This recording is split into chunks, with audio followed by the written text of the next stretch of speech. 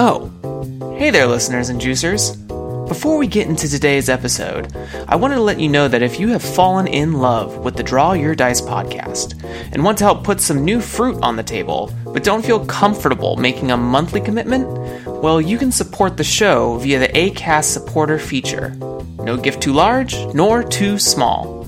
Just click on the link in the show description and know that I am sending you the strongest hug when you do so. Hi, I'm Daniel, founder of Pretty Litter. Did you know cats tend to hide symptoms of sickness and pain? I learned this the hard way after losing my cat, Gingy. So I created Pretty Litter, a health monitoring litter that helps detect early signs of illness by changing colors, saving you money and potentially your cat's life. Pretty Litter is veterinarian developed, and it's the easiest way to keep tabs on your fur baby's health right at home. Go to prettylitter.com and use code ACAST for 20% off your first order and a free cat toy. Terms and conditions apply. See site for details. Hiring for your small business? If you're not looking for professionals on LinkedIn, you're looking in the wrong place. That's like looking for your car keys in a fish tank.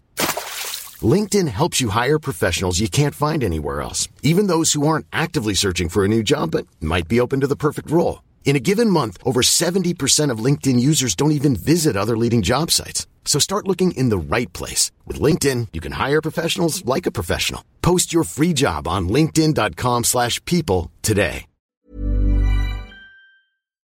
How can we approach games in a way that is kinder to players? Because I think that's the issue. The issue is not that we're giving the DM too much power, which also may be true in certain games. But I think it's that we're treating the player or the players like an audience. My name is Jeremy Gage, and welcome to the Draw Your Dice podcast. This is an educational show involving all things tabletop role-playing industry. Listen alongside me as we hear from creators, entrepreneurs, and supporters about their personal best practices, principles, and philosophies. I encourage anyone from the budding game designer to a seasoned publisher and everyone in between to sit down with us and enjoy today's episode. Hello, everyone. Thank you for coming to the Draw Your Dice podcast. My name is Jeremy Gage, as you heard in the intro, but as always, this show is never about me. It is about who I have brought to you today, and I think I've brought quite a great guest. Recent addition to the Draw Your Dice community over on the Discord server, shameless plug there, but has been a warm welcome nonetheless. I'd like to introduce one of the designers behind Clawhammer RPGs, one of the designers for the soon Kickstarter project Gravemire. I would like to welcome to the show David Gales. Good morning. How are you doing? We are doing well, David. Glad to hear it. We are Legion. David, thank you so much for being here today. It's an absolute pleasure to have you on the show. Oh, no, it's very exciting. I'm glad to be here. As always, for the beginning of the show, would you just give a brief introduction of who you are, how you present yourself to the world or on the internet, and make sure to include any plugs where people can reach and get in touch with you, because I want to guarantee that they can check you out and give you dollars even if they don't make it to the end of this episode. Sure thing. So my name is David. I'm the founder and the director of Clawhammer Games, which is a tabletop role-playing game studio. Right now, we're working on Gravemire, which we'll talk about in a bit. It's a horror game set in 1894 in the Louisiana Bayou, but I suspect that will be the sort of prime focus of today's episode, so I'll talk about some other stuff. I've been making games and running games for over 10 years now, but I figured that it would probably be better not to keep doing it alone. So I made a game studio and am one of several people working on the project and on some other stuff. We have plenty of good stuff coming your way. I use they, them pronouns. I don't know if that's relevant here, but that's super relevant. Cool. I do. If you want to follow me on Twitter, my handle is Lamplighter1504, and the Clawhammer Games Twitter is at ClawhammerRPG. Those are the main things. And then, of course, you can find us on itch.io at Clawhammer Games, and on Kickstarter, same name. Should be pretty easy. There are not very many Clawhammer Games out there on the internet. So if you give us a Google, you should be able to find it. Powerful SEO. Indeed. Same with Gravemire, by the way. The original name for the game was supposed to be Backwater. And then we found out that there was another tabletop game called Backwater, which had just finished its Kickstarter when we were really taking off. And it was also set in, like, the rural Southwest, although it was like a post-apocalyptic game. So fundamentally quite different, but we were like, we can't name this the same thing. That's not a good idea. Smart. Also smart. Maybe something to pick your brain with way later into the show. But in addition, David, to your introduction, would you also kind of give us your tabletop lineage in terms of like what was maybe the first game that got you into the hobby, discipline, whatever your particular word for it is, as well as what was the first game or sparked idea that got you to design as well? Sure. This is going to be a bit of a deep cut. For any of those of you listening who are from the East Bay in the California Bay Area, maybe you'll know what I'm talking about. So when I was a kid, and I mean like elementary, middle school, I went to this summer camp every summer called the Role Play Workshop. And what this place was it was essentially I don't want to say playground, but it was an opportunity for the DM Becky Thomas to let you play in her world. And I do say that intentionally because it did feel distinctly like a privilege to do so. She'd been running games in a world and a system of the same name called Abante for, oh boy, a real long time by the time I was involved. And she started it as like a high school. She was a biology teacher for a high school, and she started it as like an after school project where all of the students would, I believe they were tasked with making their own world, and then she did it as well, like with them. And they ended up, she ended up with this like incredibly complex, brilliant world. And then she started running games in it and realized that there were no systems for it. So she wrote a game for it. And then over like decades has revised this game, and the world has been given literal, like living history based on what the players have done over the decades of campaigns, to the point where now in like the more recent editions of the manual, there are chapters in the back of like stories or legends from the world. And after like the first couple, every single one is about a game that happened. And they're like these crazy, like impactful mythological games. And no, they're just examples of high level play. And these characters, like these historical figures that your characters hear so much about, are just other player characters that have existed at some point. And it ruined me because for years I couldn't match that. Like, I tried to DM when I got to like middle school, and I just couldn't. I couldn't do it. I know that that's probably disappointing, but I couldn't be her. And I spent a really long time as a kid, like chasing being someone else, because I couldn't imagine anyone doing what she did different or better. And frankly, I still can't. So I decided to do things differently. That was the first example of a game that I was really like involved with and invested in. In terms of how I started making games, that started technically around the same time. I've been making games for as long as I've been playing them, if not longer. The first time that I really presented a game like to other people so that they could play it was my sophomore year of high school. I was looking to run some sort of D&D campaign, but at the time I had a sort of pretentious hipster-esque disdain for D&D, where I was like, I don't want to play that because that's what everybody else plays. And I'm too cool for that because I'm 15. So instead, I was like, I know what I'm going to do. I'm going to write my own system, and it's going to be great. And it's going to be the coolest thing that's ever happened to this school, and people don't deserve me. And I wrote an original game system set in the Fallen London universe by Fail Better Games. So Sunless Skies, Sunless Sea, and Fallen London.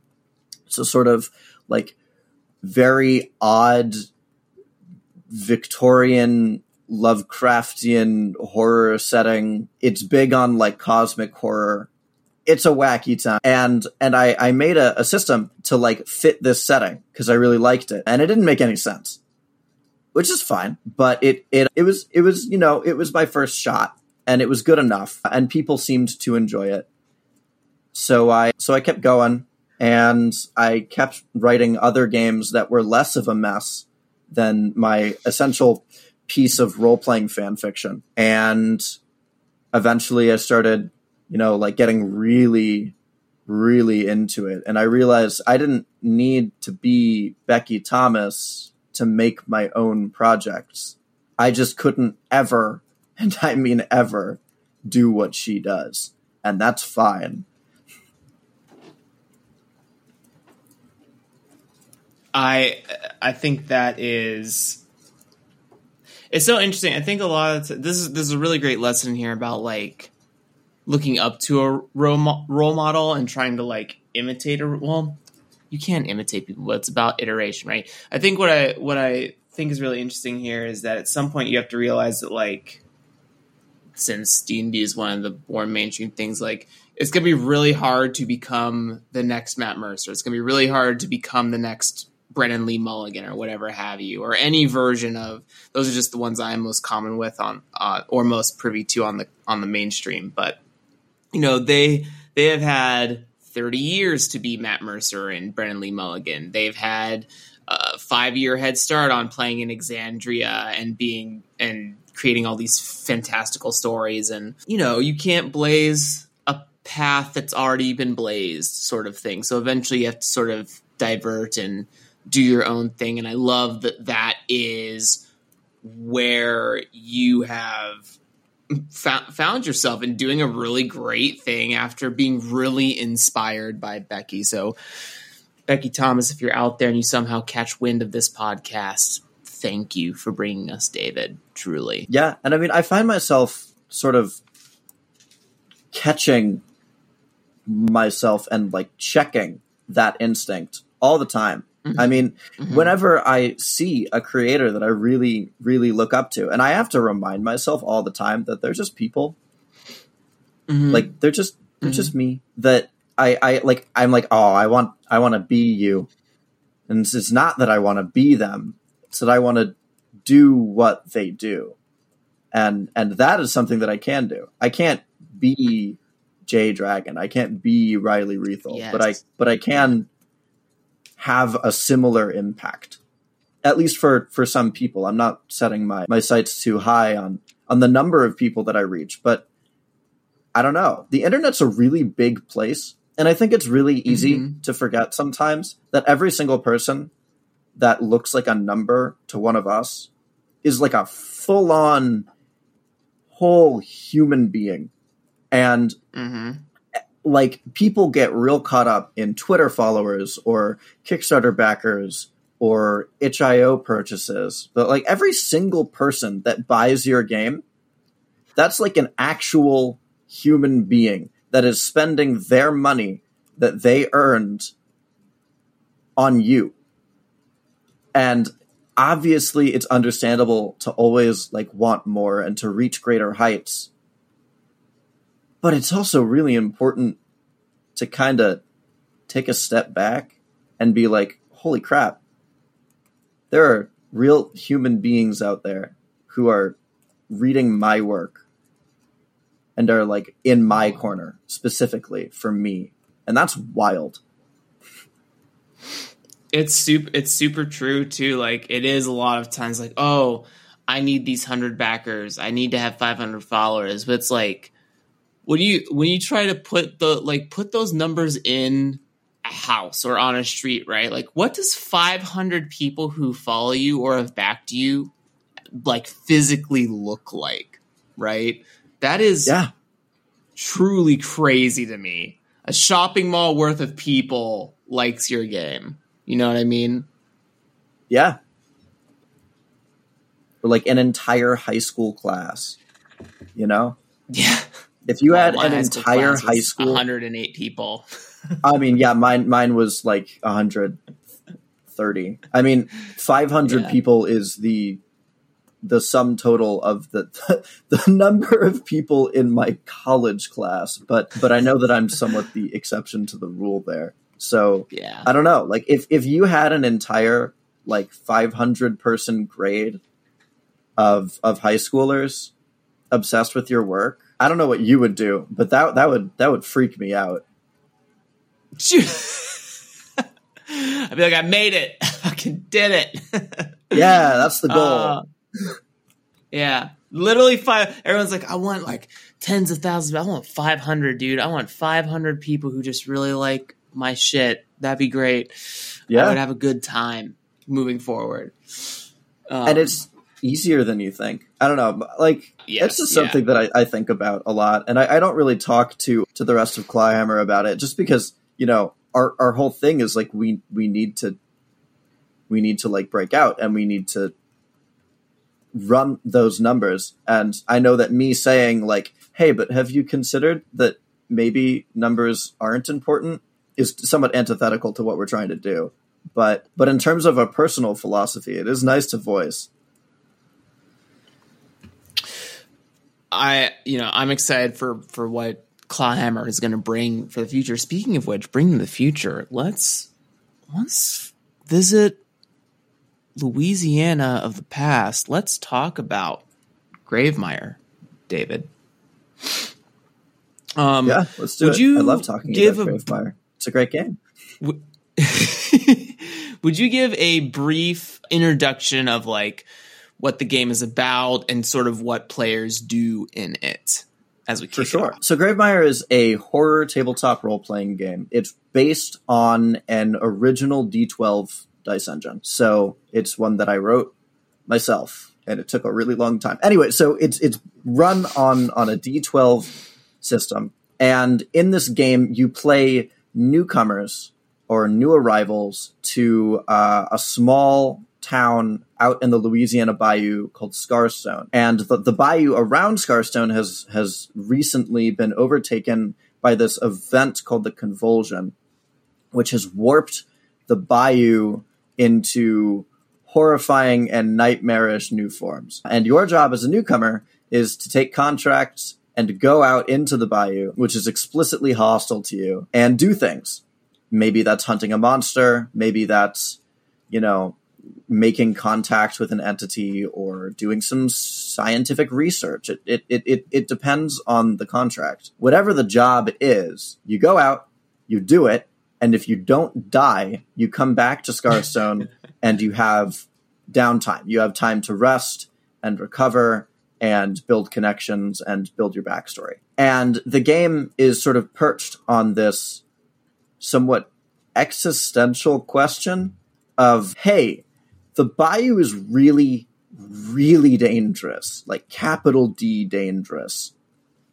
And at a certain point, your literal luck as the player is gonna run out and your character's going to die. Whoops. So how do you as a player make sure that your death counts? Because the question is not, is my character going to die? Am I going to have to make a new character? The answer is yes. Almost certainly yes. At some point, that's going to happen at least once. The question is, how do I make my death count? And more importantly, it's almost not about the death at all. It's how do I make my character's story count? How do I embrace my character's mortality and allow it to help me play bravely and make bold choices? Mm-hmm, mm-hmm.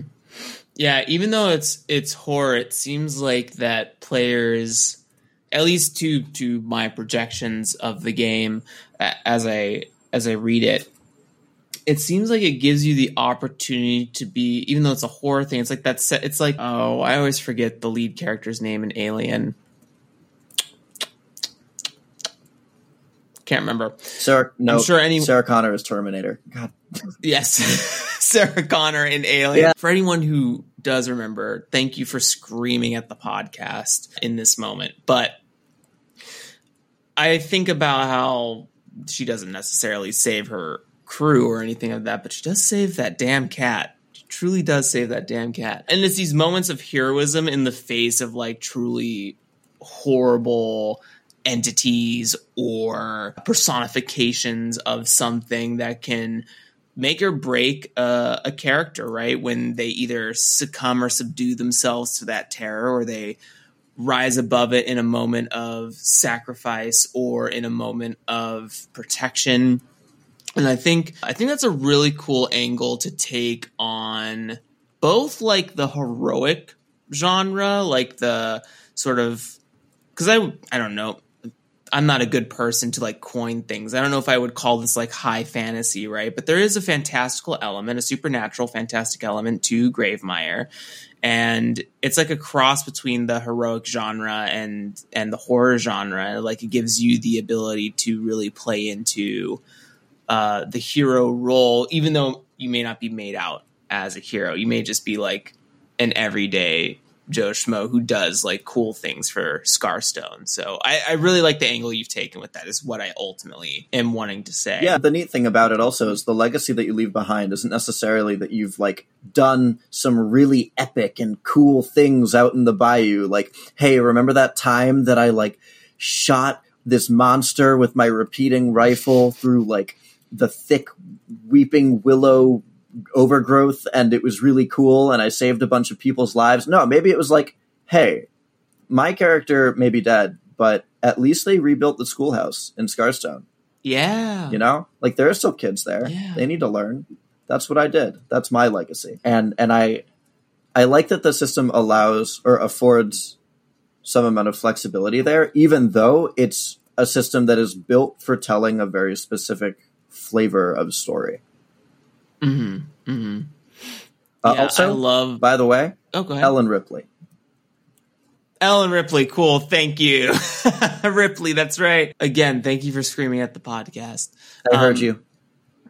Yeah, I literally heard you. Yeah, I love that sort of example of legacy, because I think a lot, like when I play in a lot of like West March D&D games, I think a lot about how different parties impact that sort of ever existing setting, right? You know, they've already cleared out this dungeon, or they turned this dungeon into a base and now it's a new dungeon, like that sort of thing. And, you know, someone died here and all their magic gear got left behind. Now that is treasure in this place. And I really love a sense of, what's the word? Permanence? I think the word is permanence here. That you're sort of hitting on there. And, you know, it's also probably why I like roguelikes and things like that. And what I really find interesting, since we're on this subject of legacy, I really like the death ritual that was pretty harrowing. The ritual to honor a death. There we go. The ritual to honor a death for a player when they pass in the game, I think is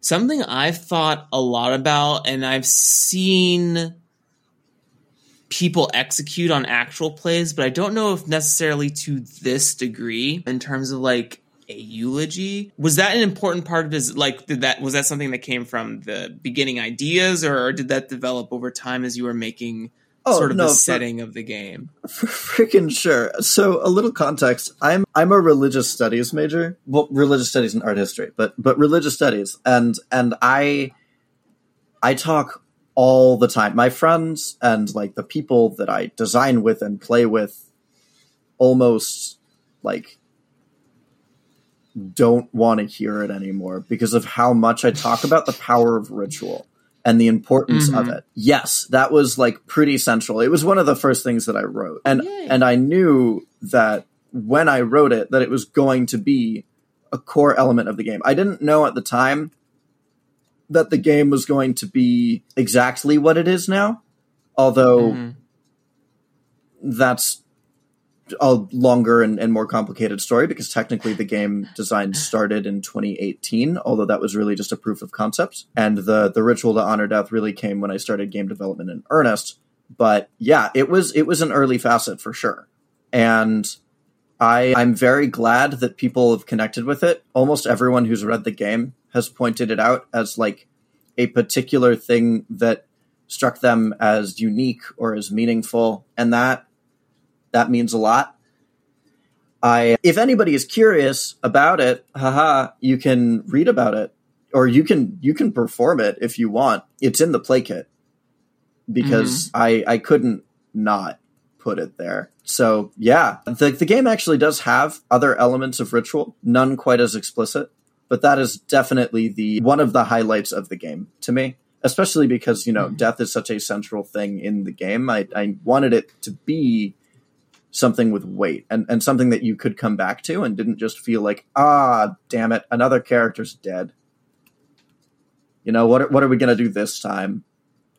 Yeah. I would love for please go read Gravemire, since the play kit is available for free on itch, correct? For pay what you want. It's free. Please don't pay for it. What do you mean? It'd still work. That's just me. That's the business person in me. As I read it, one of the things that I found really interesting is that you don't get rid of the character sheet. Well, I don't want to spoil for anyone. I'll try to keep it spoiler free, but I would love to have each player hold on to a piece like it's a memento of that person, and kind of at end of play, sort of here's all the people that we bonded with along the way. I would find that a very interesting house rule on my end, and something I think is really cool. Yeah, I mean, the game doesn't have an explicit system for what to do with the archive. Yeah. For those of you who are listening and don't know what the hell I'm talking about, the archive is where all of the remnants of character sheets are kept. They are kept by the dealer, which is the word that Gravemire uses for the GM. And it doesn't specify anything beyond that the archive has to be upheld for as long as the Gravemire game continues. It doesn't tell you what to do with it after. And it doesn't even tell you what it is. The archive could be that each player holds on to the remnants and that the dealer just keeps track of it. It could be a literal wooden box, which is what I've used. It could be anything in between. And sometimes, depending on how you destroy the character sheet, there might not be a whole lot left. The archive that I use, for example, has torn scraps of paper, but it may as well have had ash or pulp, because it's really up to the player who's lost their character, how that character sheet is destroyed. And I've wondered, what people will do with it once they've finished. I have no idea. I don't have the answers for that one. Send those stories in. Give them to David. Share with you your burial ritual. Additionally to the game, David, you talked a little bit about this 2d12 system you have coined, and I know there's also 2d8s involved. Was that a difficult? It sounded like it was a strenuous project by the inflections you put on it, but was that a challenging piece of design for you to come up with sort of a dice system for it? So, yes and no. Let's give a little context here. Sure. Today we're going to go on a bit of a journey. We're going to go all the way back to 2018, if you can remember what the world was like back then. In 2018, I was still, somewhat wet behind the ears, and I was like, oh boy, I want to make a game, and I want to set it in Louisiana. And I wanted to set it in the bayou. And Mickey Mouse. Yeah, I was, as I said, wet behind the very large mouse-like ears. And I wanted to make a game that was really punishing for players, and that would kill characters really frequently and featured rapid character generation. If you couldn't tell, shout out to Red Hook Studios. I was really into Darkest Dungeon at the time, and I was like, I want a game like that, not realizing that does not work in a tabletop role-playing game. Oh my god, what was I thinking? Send the troop to the meat grinder, baby. Yeah, because the thing about Darkest Dungeon is you're playing all of the characters, and also you're not role-playing any of them. You're not inhabiting their headspace at all. Whereas in any role-playing game, you are, to an extent, that character. So it doesn't really work. But I made this like really janky D20 system that was mostly just based on 5e and like what I knew of, more universal D20 systems. And it was bad.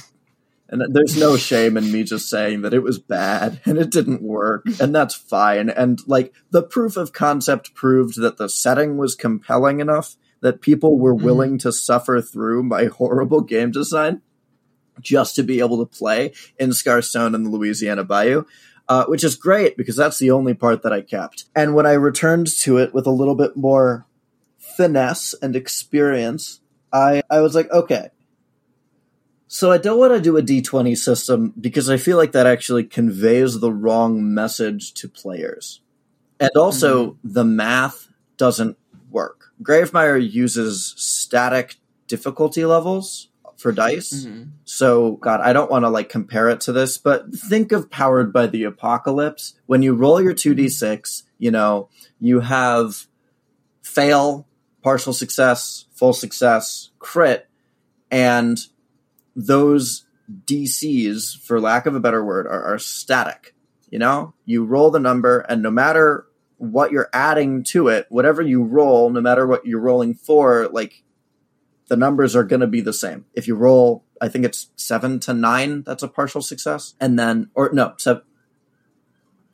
I don't remember. Right. I don't play Powered by the Apocalypse. 6 minus is experience, 7 to 9 is partial, and then 10 plus is full success. Yeah, it's more like that, and it always was. Like when it was a D20 system, that was also the case, and it was something insane. It was like 14 up for even a partial success. It was brutal, but I realized, I was like, I don't want people to be succeeding as often as they're failing, and I don't want people to be failing as often as they're partial succeeding. I don't want these all to carry like the same weight. And when you roll a D20, there's a 1 in 20 chance. There's a 5% chance that you roll any of those 20 numbers. So I did a bunch of research, like a good boy, and I realized that if I had 2 dice, that instead of having that sort of even distribution, 1 to 20, that I would have a bell curve distribution where people were rolling numbers in the middle much more often. Meaning that for Gravemire, you would be partially succeeding more than you'd be doing anything else, which I thought was really interesting and I really liked, because this is a game which is meant to be punishing, but just failing serially everything you do is not punishing, it's just not fun. And Gravemire's a game, right? You're playing it ultimately. I mean, I don't want to put words in your mouth, but I would assume that you're playing a game to have fun, at least on some level. Maybe it's type 2 fun, where it's like miserable at the time and fun in retrospect, or maybe you like actually are enjoying it. I don't know. Type 2 fun. Yeah, my layout designer was telling me about this the other day when he was talking about the time that he hiked through an area right next to Death Valley in like a heat wave, and how it was not fun at the time, but in retrospect it was great. And I was like, damn, good for you. Can't relate. But anyway, so I realized that if I had 2 dice, that the distribution would make more sense. And then it came down to that age-old question of, which dice to use. 2d20, that's excessive and insane and way too many numbers for anybody to keep track of. 2d6, well, that's Powered by the Apocalypse, and I'm quirky and different, so I can't do that. So then the question was like, okay, do I do 2d10, 2d8, or 2d12? And I did 2d12. And the reason for it is because I like them. I like the way that they look. I like the way that they roll. They're good. I like them. Also, one of the reasons that I like them is because in Abante, Becky Thomas's game that I played as a kid, when you made awareness checks, which were essentially perception, you rolled 2d12 for them. So it was also a sort of element of nostalgia in that sense. And then for the willpower, that was much more numbers based. I really didn't want to have to use 2d8, I'll be honest. But the way that willpower works is you roll the dice, and then if they are higher equal to or higher than, I believe, your willpower, or maybe it's just higher than, then you fail the check.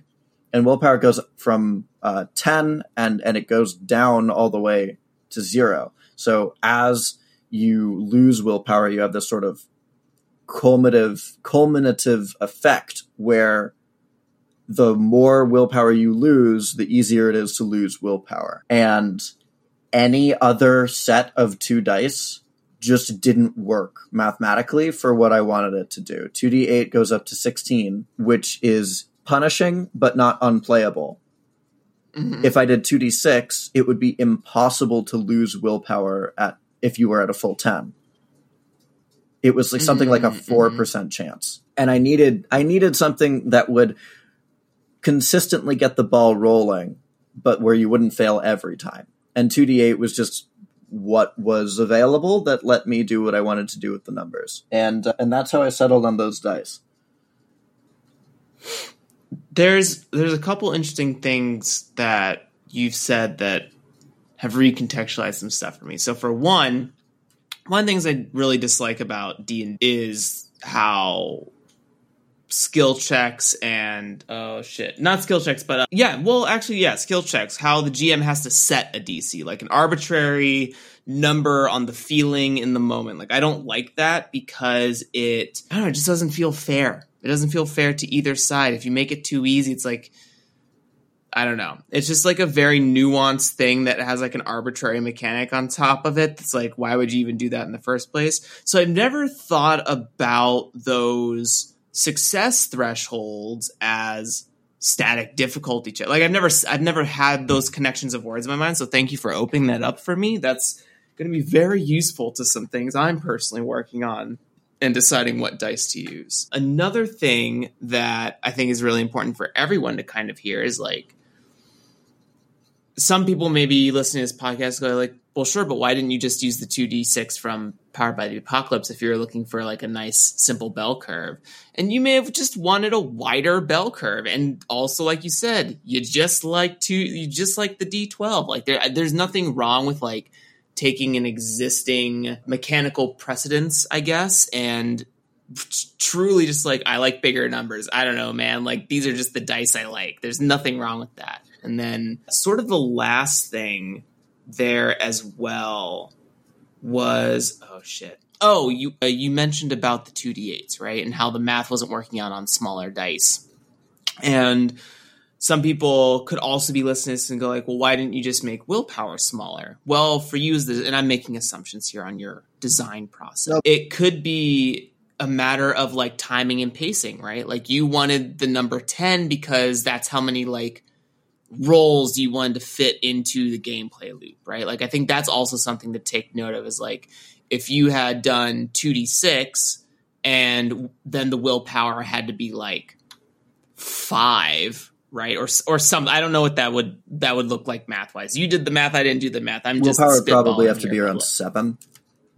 Yeah. But it's like, that's shorter, right? Like that's less rolls. The bad things are happening sooner. It's like another thing to think about when you make these sort of like rolling systems, and this is for the listener, not for you, David, because you already made your game, and for me, is that if there's a certain context of like something to think about is how many rolls until you are creating the play state you want, right? Like how fast do you want to approach that? And I think die size is a great way to play into that as well. So really cool stuff out of that. Anything you want to touch on that I mentioned in there? Yeah, I can touch on a couple of things. One, sure. Yeah, I mean a lot of the math for willpower and such is like, well really, really bad things happen when you lose willpower.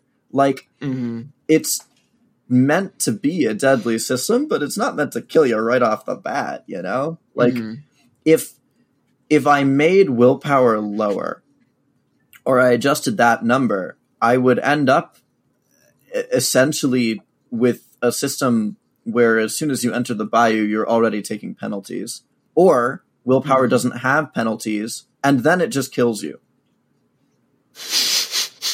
And that's not fun. That's not fun at all. God. I would know. That's how it used to work back in 2018. Anyway, so there's that.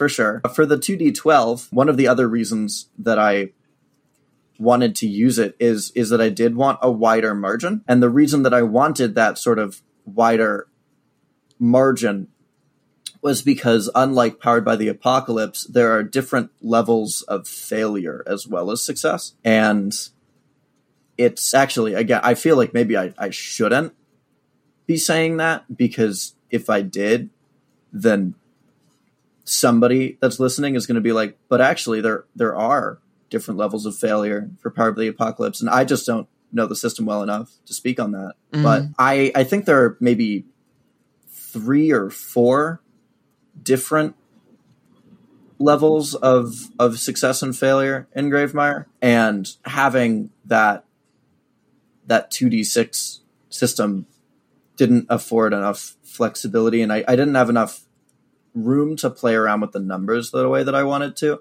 I couldn't make like those compounded failures so much less likely than a normal failure the way that I wanted to. So yeah, it's just a numbers game, which I hate. But this is what I get for writing a dice system. Next time it'll be belonging outside belonging, I promise.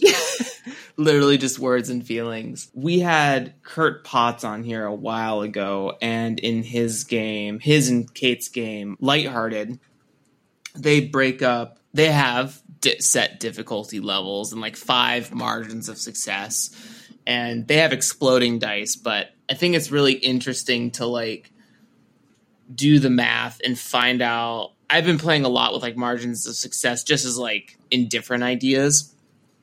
And I just find it very fascinating of like, you're basically controlling margins of success, ultimately control like the feeling of the game, right? Like you're really aiming for these partial successes, Gravemire, right? And so, because that's where choice happens in a lot of cases. And I think that to some extent, probably Forged in the Dark plays with this a bunch because of 4-5 and 1-3s and stuff. Like there's a big margin for failure on a single D6 over a dice pool, right? So I don't know. It's just my mind is like math. Math is cool. It is. And I think you're triumphant in what you've been executing on here in Gravemire as well. I appreciate that. I know that I would not have been able to make the numbers crunch the way I wanted them to without the aid of one other particular member of the team. Gravemire has 4 editors. Wow. Yeah, which for like one primary writer but that's fine. It was worth it. And I do mean that. It really was. And one of the editors specifically was like reading for game mechanic cohesion and like making sure that the numbers did what I wanted them to. And the two of us spent a long time just tinkering endlessly with success margins and the way that XP works, or excuse me, SP, skill points, and all of this, and like figuring out exactly how to make the numbers do what I wanted them to. And I'm sure that eventually I could have come up with some sort of facsimile that did roughly that, but it would have taken all summer just to do that on my own. And then I wouldn't have finished the book. So huge thank you to Rafa for helping with that. It helped more than I think they knew at the time. And it's funny too, because I think when I talked to them about it and I was like, this was so helpful, they were like, really? I feel like I didn't do anything. And I was like, what are you talking about? And they were like, it didn't feel like I was half-assing anything. And I was like, no. So, I mean, it just goes to show, different people are very good at different things, which is why I have 4 editors. I love it. I love that you've taken the consideration, like to give editors each like a specific thing to sort of like edit towards, right, to polishing, I think is a really cool, something that I've not heard of, although I haven't spoken to many studio owners, which I hope to change here in the future. If anyone's listening out there, would love to have more studio owners or directors be on the show, not owners, I guess. The next thing I sort of want to like tap into for Gravemire, and one of the things we talked about before we sort of turned on the mics for this, I listen to a lot of like audio dramas. I like world building. Why Louisiana? Why the Bayou? Why in the past? What was the reasoning for the setting here? And you said that was sort of some of the first, like one of the first things that the game had back in 2018 that you kept. Yeah, good question. Hello, David. The reasoning is maybe not twofold, but severalfold. For anybody who is familiar with that time period in the South, it's got a lot going on, and most of it is not great. I mean, in America in general, we have the Gilded Age, which is essentially a capitalist hellscape, which we are rapidly in 2021 reapproaching, where like it's, I believe, the only time in American history where company towns were standard. Only other time remains to be seen. And in the South in particular, they're still sort of reeling from Reconstruction and doing everything they can to not do Reconstruction. And so you have this time period and this geographic location, which is just unbelievably tense. It's,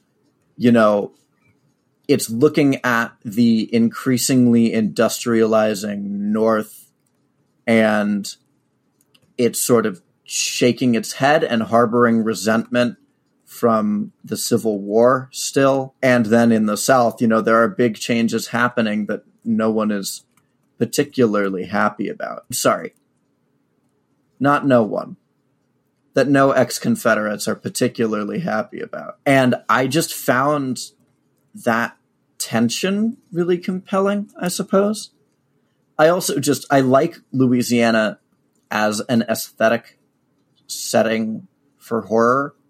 I think that it's, for lack of a better word, very spooky. Like, the Bayou is spooky. There's no other real way to say it. I think the idea of telling a story at a time period, like in a time where the state itself and its people are so lost about like losing yourself.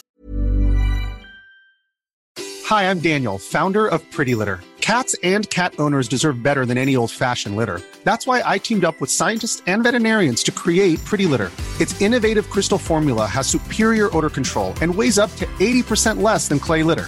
Pretty Litter even monitors health by changing colors to help detect early signs of potential illness. It's the world's smartest kitty litter. Go to prettylitter.com and use code ACAST for 20% off your first order and a free cat toy. Terms and conditions apply. See site for details. I'm Sandra, and I'm just the professional your small business was looking for. But you didn't hire me because you didn't use LinkedIn Jobs. LinkedIn has professionals you can't find anywhere else, including those who aren't actively looking for a new job, but might be open to the perfect role, like me.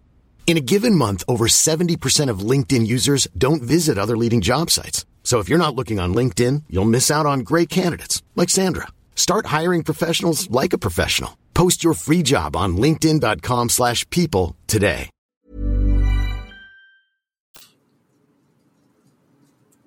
I don't know. I like it. I find it maybe not poetic, but certainly compelling. Also, as a sort of personal thing, like it's tricky, right? Because there's the question of, how did I decide on the setting of Louisiana for the game? And then why would I play a game set in Louisiana, and how would my Scarstone look? Because the dealer in Gravemire has an enormous amount of flexibility, and the way that their Louisiana Bayou and their sleepy little Louisiana town looks is very much up to them. So a lot of the things that I like want to say are like core reasons behind the worlds of the game are really just like things that I would like to be in my version of that game. And if people are particularly interested in hearing about what my Scarstone looks like, then let's just say you better hit that stretch where I write and have like completely illustrated a setting guide. Ooh, exclusive knowledge. Yeah. Exclusive knowledge. Maybe write is the wrong word. Co-write, co-author. I have some guest artists and guest writers that are going to contribute to it if we hit that goal. Like my Scarstone, if you want more exclusive knowledge, suffered a very, very brutal slave rebellion during the Civil War, which was put down incredibly violently. And the nature of my convulsion, the event that shook my Scarstone to its core, is the spiritus loci of the town, which is, for those of you who are unfamiliar with the folklore or mythology of spiritus loci, it's exactly what it sounds like. It's a spirit of a place, is essentially rattling its death knell and is unbelievably angry at the town for what it has done to its people. And that's what causes the convulsion. But that's just me. You know, that's not in the book. That's not in the manual. It'll be in the setting guide, but it's not in my manual. You know, that's up to you. Mm-hmm. And I think setting it in a place like Louisiana, in a time like the 1890s, it affords that kind of story to be told. But I will say that it was not a decision that we made lightly. Setting a game in a time period that is that rife with tension and conflict, and not just that, but flat out bigotry, is a bold move. Like, I've had to think really carefully about how I want to present the way that Gravemire handles things like bigotry, things like ability, things like racism, which is a kind of bigotry. It's very tricky. And while I think I've done a pretty good job of it, you know, there's always that element of risk of me worrying that somebody is going to pick up my game and do something with it that I absolutely and very explicitly stated should not be done. Yeah. Well, first off, thank you for sharing all that beautiful history information for us for the setting. I do agree that you have a lot of great like prompting questions and like the character creation process and developing your own personal Scarstone, which goes to show your want for people to make the setting their own. You just give them a little bit of like, here are some starting hooks, a bit, not like starting hooks in like the adventure sense, but just like, here are some things that like, this is the convulsion, this is why this is this way, and play with that to your heart's content. So I think the setting is very evocative. I think that, or I feel as I read it, you've done a lot of research for this, which is very cool. And I like the lengths at which you are taking to make sure that tables are safe when they engage with your piece or your team's piece into the world that is very like culturally loaded for America, like highly culturally loaded. And I like it. I think it's cool. I think I'm growing slightly fonder of, or getting more like of like a place in my heart for like historical fantasy. Like, what is it called? Alternative fiction? Is that what that is? Alternative history fiction? Historical fiction? Alternative history? Historical fiction? I don't know. One of those two things are true. This is the part where the audience is going to be screaming at us again, and that's okay. I've gotten used to it. Yeah. Ripley! Full circle. But yeah, when I, heard about Black Mass from Will Yopes. What was the other one? There's another one that I had an interview with. Can't remember off the top of my head, and I don't want to spend too long on it. There have been some really cool like reinterpretations or additions to history that are very fascinating what ifs in a way that also allow someone to examine maybe feelings that were felt back then. I mean, I don't know if there's any way that any of us can tell if we weren't there or the persons that we are extrapolating from, right? So there's no like one-to-one distillation that any of us could do. But I think it allows us to ask questions, right? It allows us to be curious and allows us to have entry points and like, oh, I'm a little bit more interested about like the mining situations down there, right? Like listening to Old Gods of Appalachia, the audio drama. You know, I got curious about like the Appalachian Trail. I've been curious about like how mining industries and railroad industries were sort of concocted back then. So I think that fantasy is or alternative fantasies are a really interesting way, another really interesting entry point into like curiosity and study of things that people may not normally have cared about until then. Yeah, absolutely. I guess this experience of writing this game has also made me realize, you know, how little most people know about not just this time period, but this place. Like I don't think I've talked to a single person that knows why my studio is called Clawhammer Games. They think it's like Clawhammer, like a monster, and then they're like, "Why is your logo a banjo?"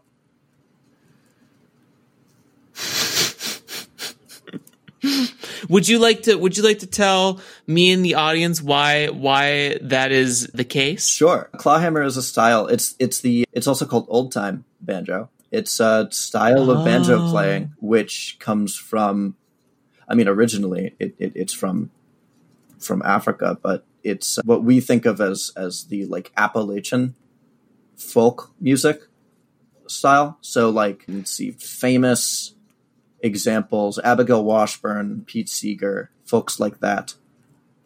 There are a lot.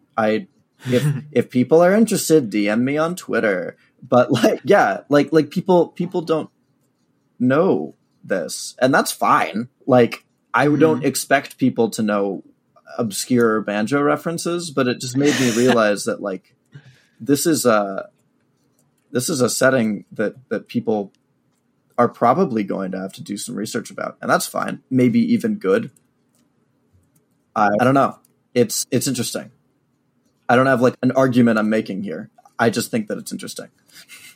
No, yeah. I don't, this isn't, I would love to tell people to do more homework on history. There's a lot out there, especially like not just the world, right? Like not just other countries and mythology and stuff like that, but like America has a crazy history and rich in the sense that it's so dense, not rich in that it's all positive. America, I don't think this is my personal take, I don't think is a very like positively constructed country from like the rip, but it is really fascinating to see how different, and even like pocket areas, right? Like the states in of themselves have such a dense history. And then like, a 6-mile radius can have like a terribly dense history of the last 400 odd years. And man, it's just wild and magical. And so I was just telling someone the other day that we take weather for granted. Like we think weather is just like a normal thing on Earth, but like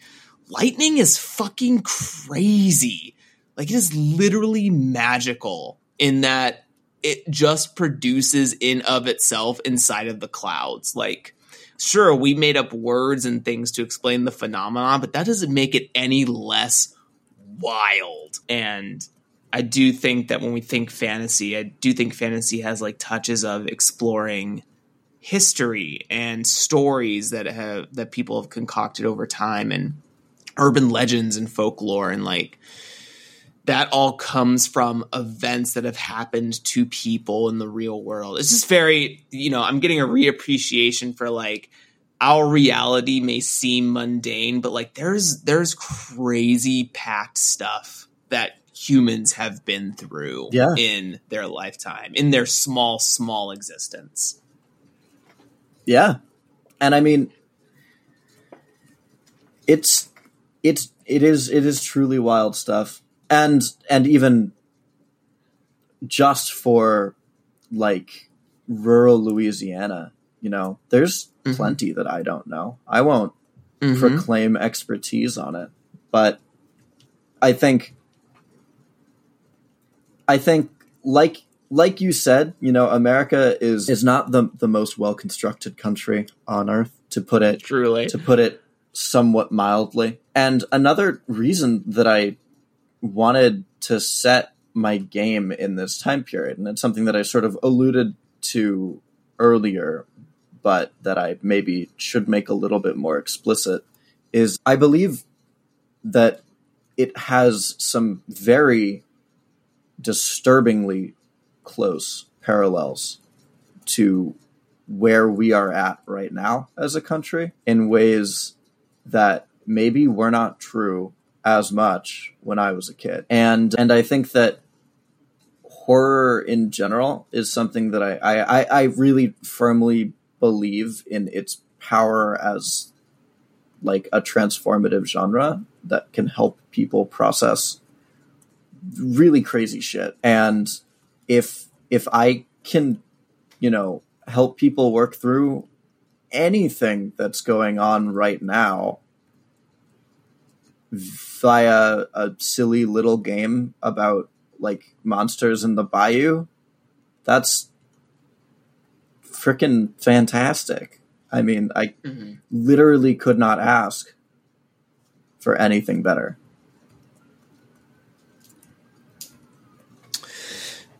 I love it. It's good. It's great. You did a great job. Your team, great job. Last thing I want to do here before we move into sort of like the lightning round section and wrap up for the day. Do you have a piece of, it might be the death ritual, but do you have a particular piece of design that like you're really proud of in terms of, you know, what you think is special about the game, or something that your team has concocted together that's in the current version of the game? You know, a lot of people would expect me to say the death ritual, and I am proud of it. I think it makes the game very unique.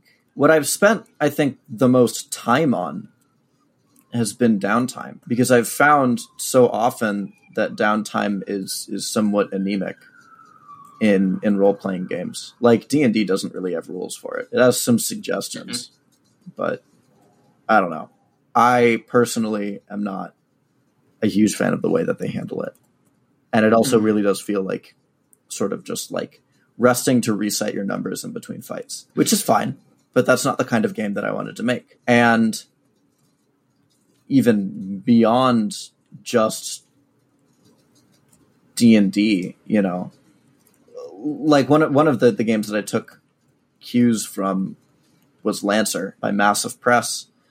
And I like that they have so many options for downtime, but they feel so brief. And Massive Press, if you're listening to this, please don't take this as a criticism. I love your game, and I think that it works perfectly for Lancer to do what needs to be done and to sort of capture that feeling of waiting. But in Scarstone, you know, that's really the only time you get where you're safe. And so I've poured a lot of time and a lot of energy into making sure that downtime felt good.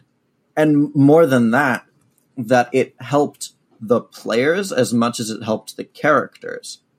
That it felt, A, like a completely different game from the game you play out in the bayou. B, it gave your characters like tangible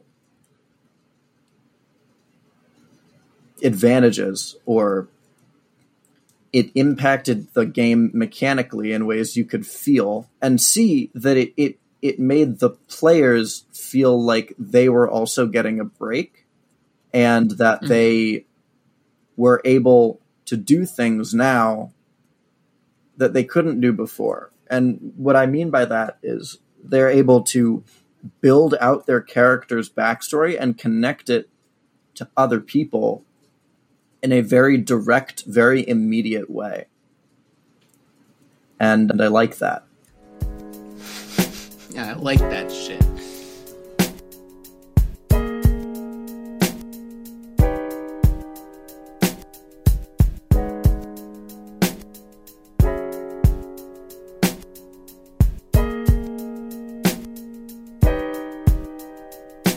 This is like trends and tips and things, topics that you want to get into in terms of the tabletop industry space in really any and all facets as it connects or pertains to other industries or other individuals. But usually what I ask, are there any trends or topics that you're seeing in your social circles, Discord, Twitter, personal messages that are really cool, that keep like blipping on your radar? I was like, I love that people are doing this. Are there ones that you think people should be cautioned against, or maybe like re-examine as they explore these trends as sort of like a cautionary tale thing? Or is there something within you that you want to birth into the ether for any of our listeners to just take and run away with?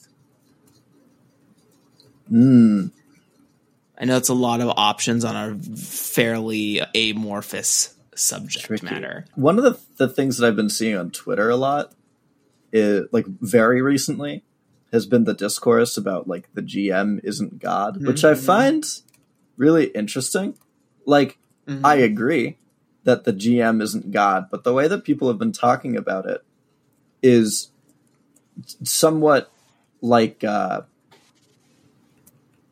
blaming the game itself, which is understandable. I mean, a lot of games, you know, like I've seen one of the major arguments that people have been making is like the reason that games treat the GM like God is because they want the players to treat the designer like God and to like sit back and be, you know, in awe of the way that this brilliant game is constructed. And I guess then my input, I've been sort of refraining from participating in this discourse because it makes me anxious, but my input would be that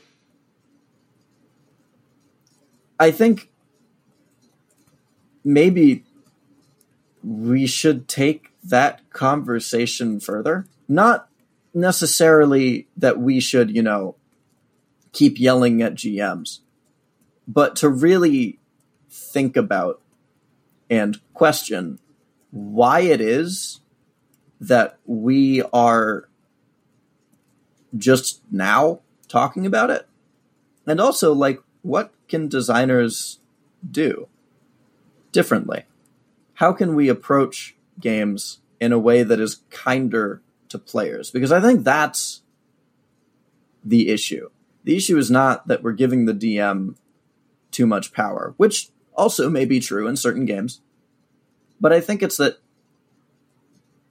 we're treating the player or the players like an audience.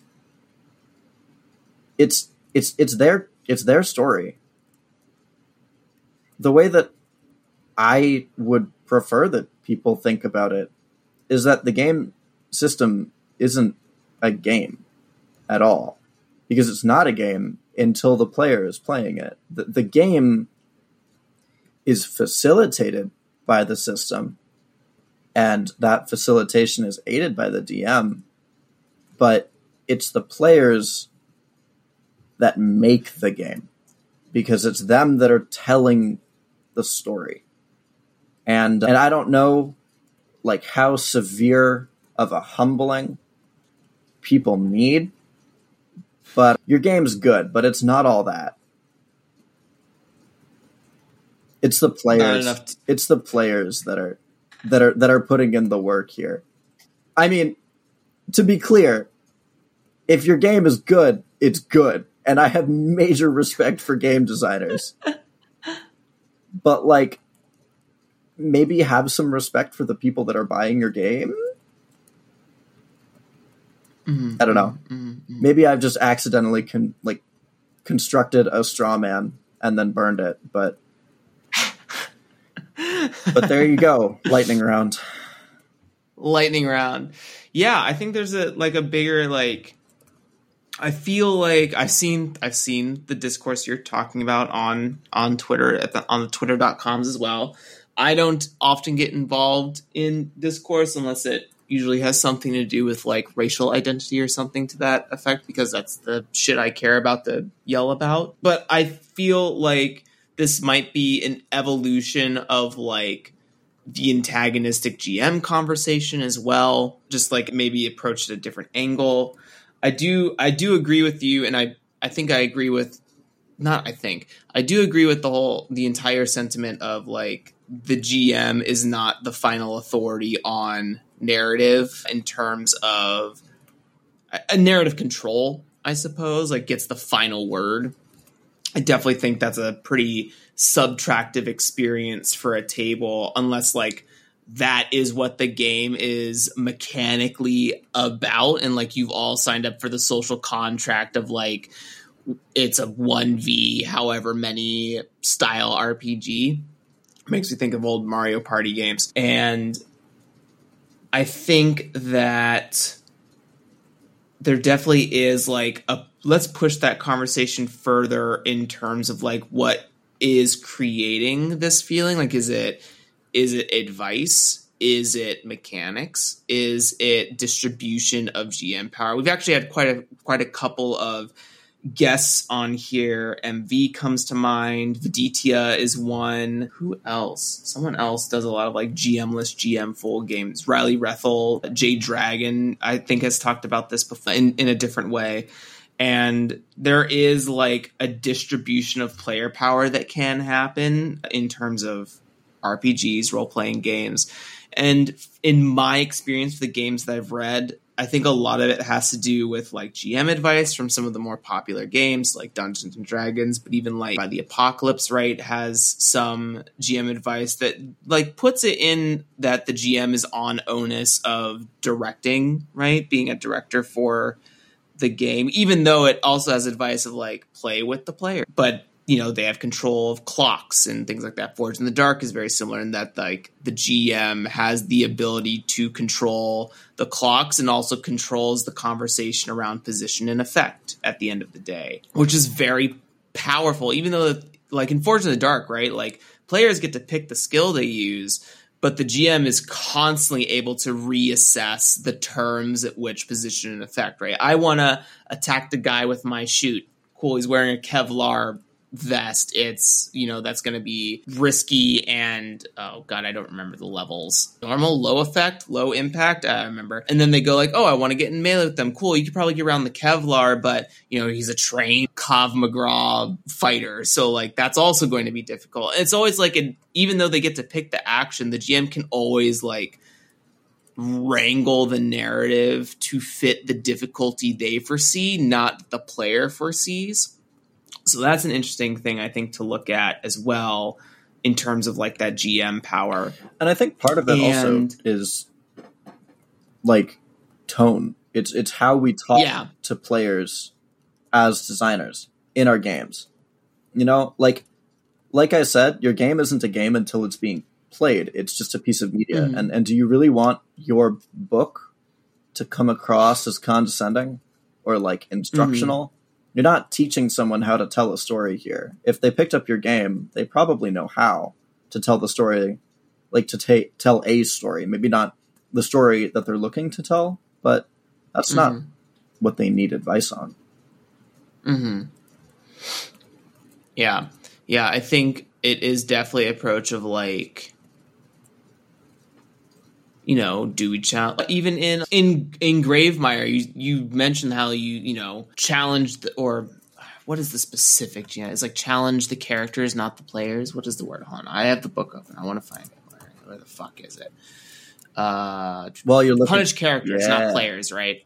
Yeah. Man, there's so much good advice for the dealer and the players in that book. I've referred so many baby DMs like in my friend group to just like, well, just read the section in Gravemire about it. It's great. And it's also like a part of the game, right? Like you've created a deadly but not necessarily quickly lethal game, and that was the intention. And you tell the the dealer to push on the characters, like continue to push them, because that is what the Bayou has in store for them when they leave town. But you also allow perfectly fine respite. Like, you have really good pacing in terms of like, how do you engage with your legacy before the inevitable time that your character comes to an end here in this game. Whereas, like, we talk about games like D&D, which is heroic fantasy stuff, and the system is built to, like, on the player's side, like, the players can't really, if you do it right, the players can't lose in D&D. Like, they can't, there's no, like, real failure once levels get high enough, and then the DM has to figure out, like, oh shit, how do I make my toys more deadly, or like, how do I like present challenge, because the game doesn't really help me with that outside of like CR rating, which don't even get me started on the math of it. Doesn't make sense. And yeah, there's just like a really weird wiggle room right now in the mainstream games in terms of GM advice, and probably like not a great distribution of power, and that all of that has to be levied or maneuvered or leveraged with the experience of the players at the table, right? Like, an experienced GM might be able to look at that and be like, I know how to like keep a parse on keeping it equal between me and the players when it comes to story, right? Whereas like someone taking the advice full sail from the book might not get the same projections about its intent when worded, or might take its intent too literally, right? Yeah, a lot of interesting pieces to the puzzle, I guess, is what I'm ultimately saying. Yeah. I'm with you. Yeah. You're preaching to the choir, but yes, absolutely. Yeah. So I think there's a really good examination in terms of like GM as God, game designer as God, conversations, and really it's like my take is that I think it's like you mentioned about tone and about like distribution of player power. Like, everyone's a player in terms of like when they pick up the game, GM or not, but there's definitely some games that push really hard in the GM's favor for like, you potentially have a lot more control than the other players at the table. There's a term I use in Gravemire when I'm talking in the dealer's chapter specifically about the role that they have in the game, and I'm trying to find it because it was a word that I changed it like 5 times, and I bounced back and forth. I mean, I'm sure that you know how this is when you're writing. It's right at the beginning. You are not the player's enemy so much as their facilitator, providing them with the tools and guidance they need to allow them to sink their teeth into the emotions of the game without anything breaking or snapping. You know, and there are several instances where I'm essentially giving the dealer the advice of, hey, like, play the game with them. You know? You're allowed to be sad when people die. It's interesting because, I mean, I know that you have specific mechanics for the dealer to also engage with and be a player of the game, but I think about, like, I think the term dealer is actually very apt here, because I'm now comparing it to like a blackjack dealer, right? A blackjack dealer at a casino knows the rules of the game, and they're there to facilitate the player, the other bidders at the table, to play the best game that they can play by knowing the rules and splits and things like that, double downing and all those intricacies of the game. So it's almost like referee might be too strong of a word, because that kind of enacts, well, is a referee playing in a game, right? Like, we've been watching a lot of like Olympic volleyball, and I'm now thinking about like watching the ref is like, the ref is technically a player. Like, they're just helping make sure that the other players can engage with volleyball in equal terms on either side. So like, I know that I've heard before that like to see a GM as referee is kind of like a removed or disassociated sort of role, but I don't know. Now that like we're talking about this, like positioned as like the person who can make the final call in terms of like just strictly the rules, maybe not necessarily narrative. Like could it almost be like, and maybe not Gravemire specifically, but like it's almost like this could be a GM-less game in a way. You just have a person that's also there to like, hey, I can't remember all the rules for playing. There's this one, I remember there's this one thing about combat. Could you like help us with that? It's like, yeah. And then I could like pitch some ideas and like, I don't know. It's just, my mind's kind of, I don't maybe have the language to get my idea across perfectly, but. No, I see what you're getting at. And I mean, Gravemire was never intended to be like a GM-less game per se, right. But you could do that. Yeah. And, you know, you wouldn't necessarily be wrong to do so. Yeah, what do you think about that? What do you think about, like, is the referee a player or not? Are they just, like, an automated human who sort of, like, you can ask, like, a walking FAQ? Or do you think, like, the ref is a player? I'm leaning towards, I think, ref as player, but that's just me. I think it depends on the sport, honestly. I think there are some where the referee is just an observer. Sure. I would say for a game like, I don't know, I'm not a big sports person, but let's say for a game like basketball, I mean, they're running up and down the court, right?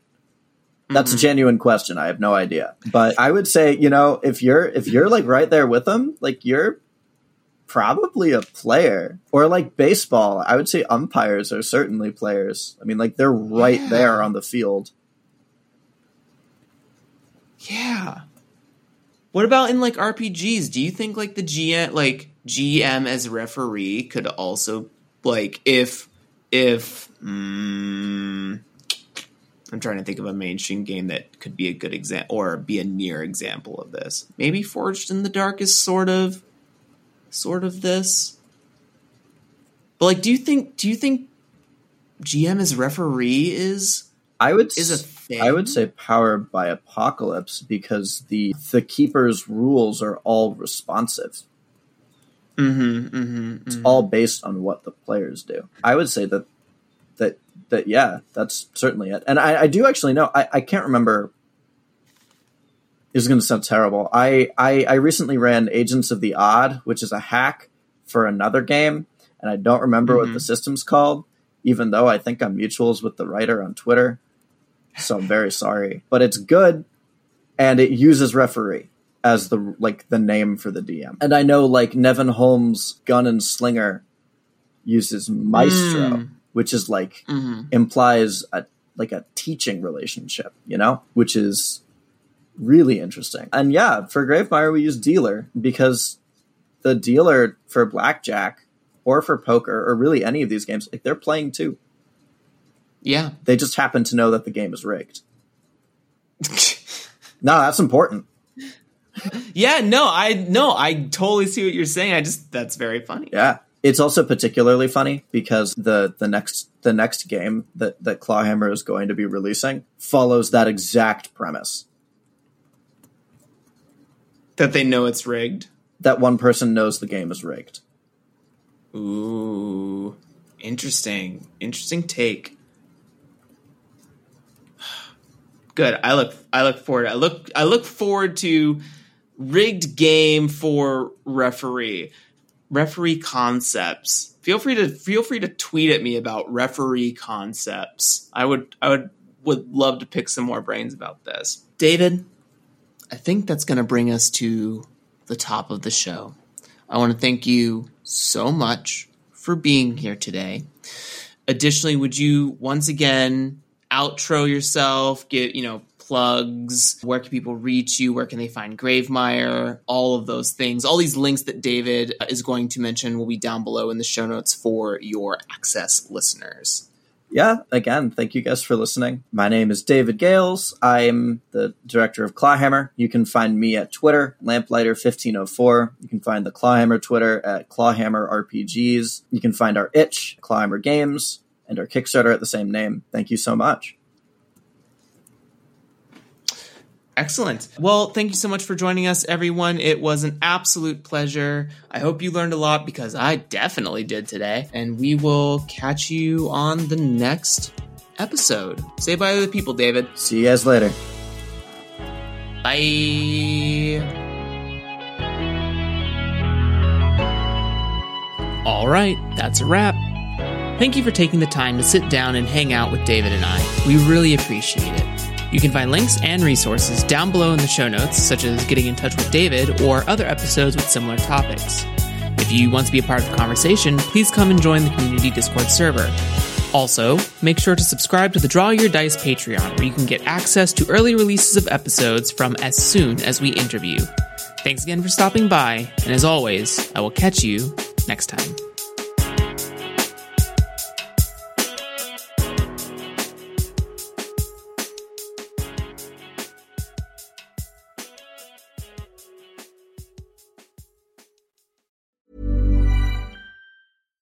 Hi, I'm Daniel, founder of Pretty Litter. Cats and cat owners deserve better than any old-fashioned litter. That's why I teamed up with scientists and veterinarians to create Pretty Litter. Its innovative crystal formula has superior odor control and weighs up to 80% less than clay litter. Pretty Litter even monitors health by changing colors to help detect early signs of potential illness. It's the world's smartest kitty litter. Go to prettylitter.com and use code ACAST for 20% off your first order and a free cat toy. Terms and conditions apply. See site for details.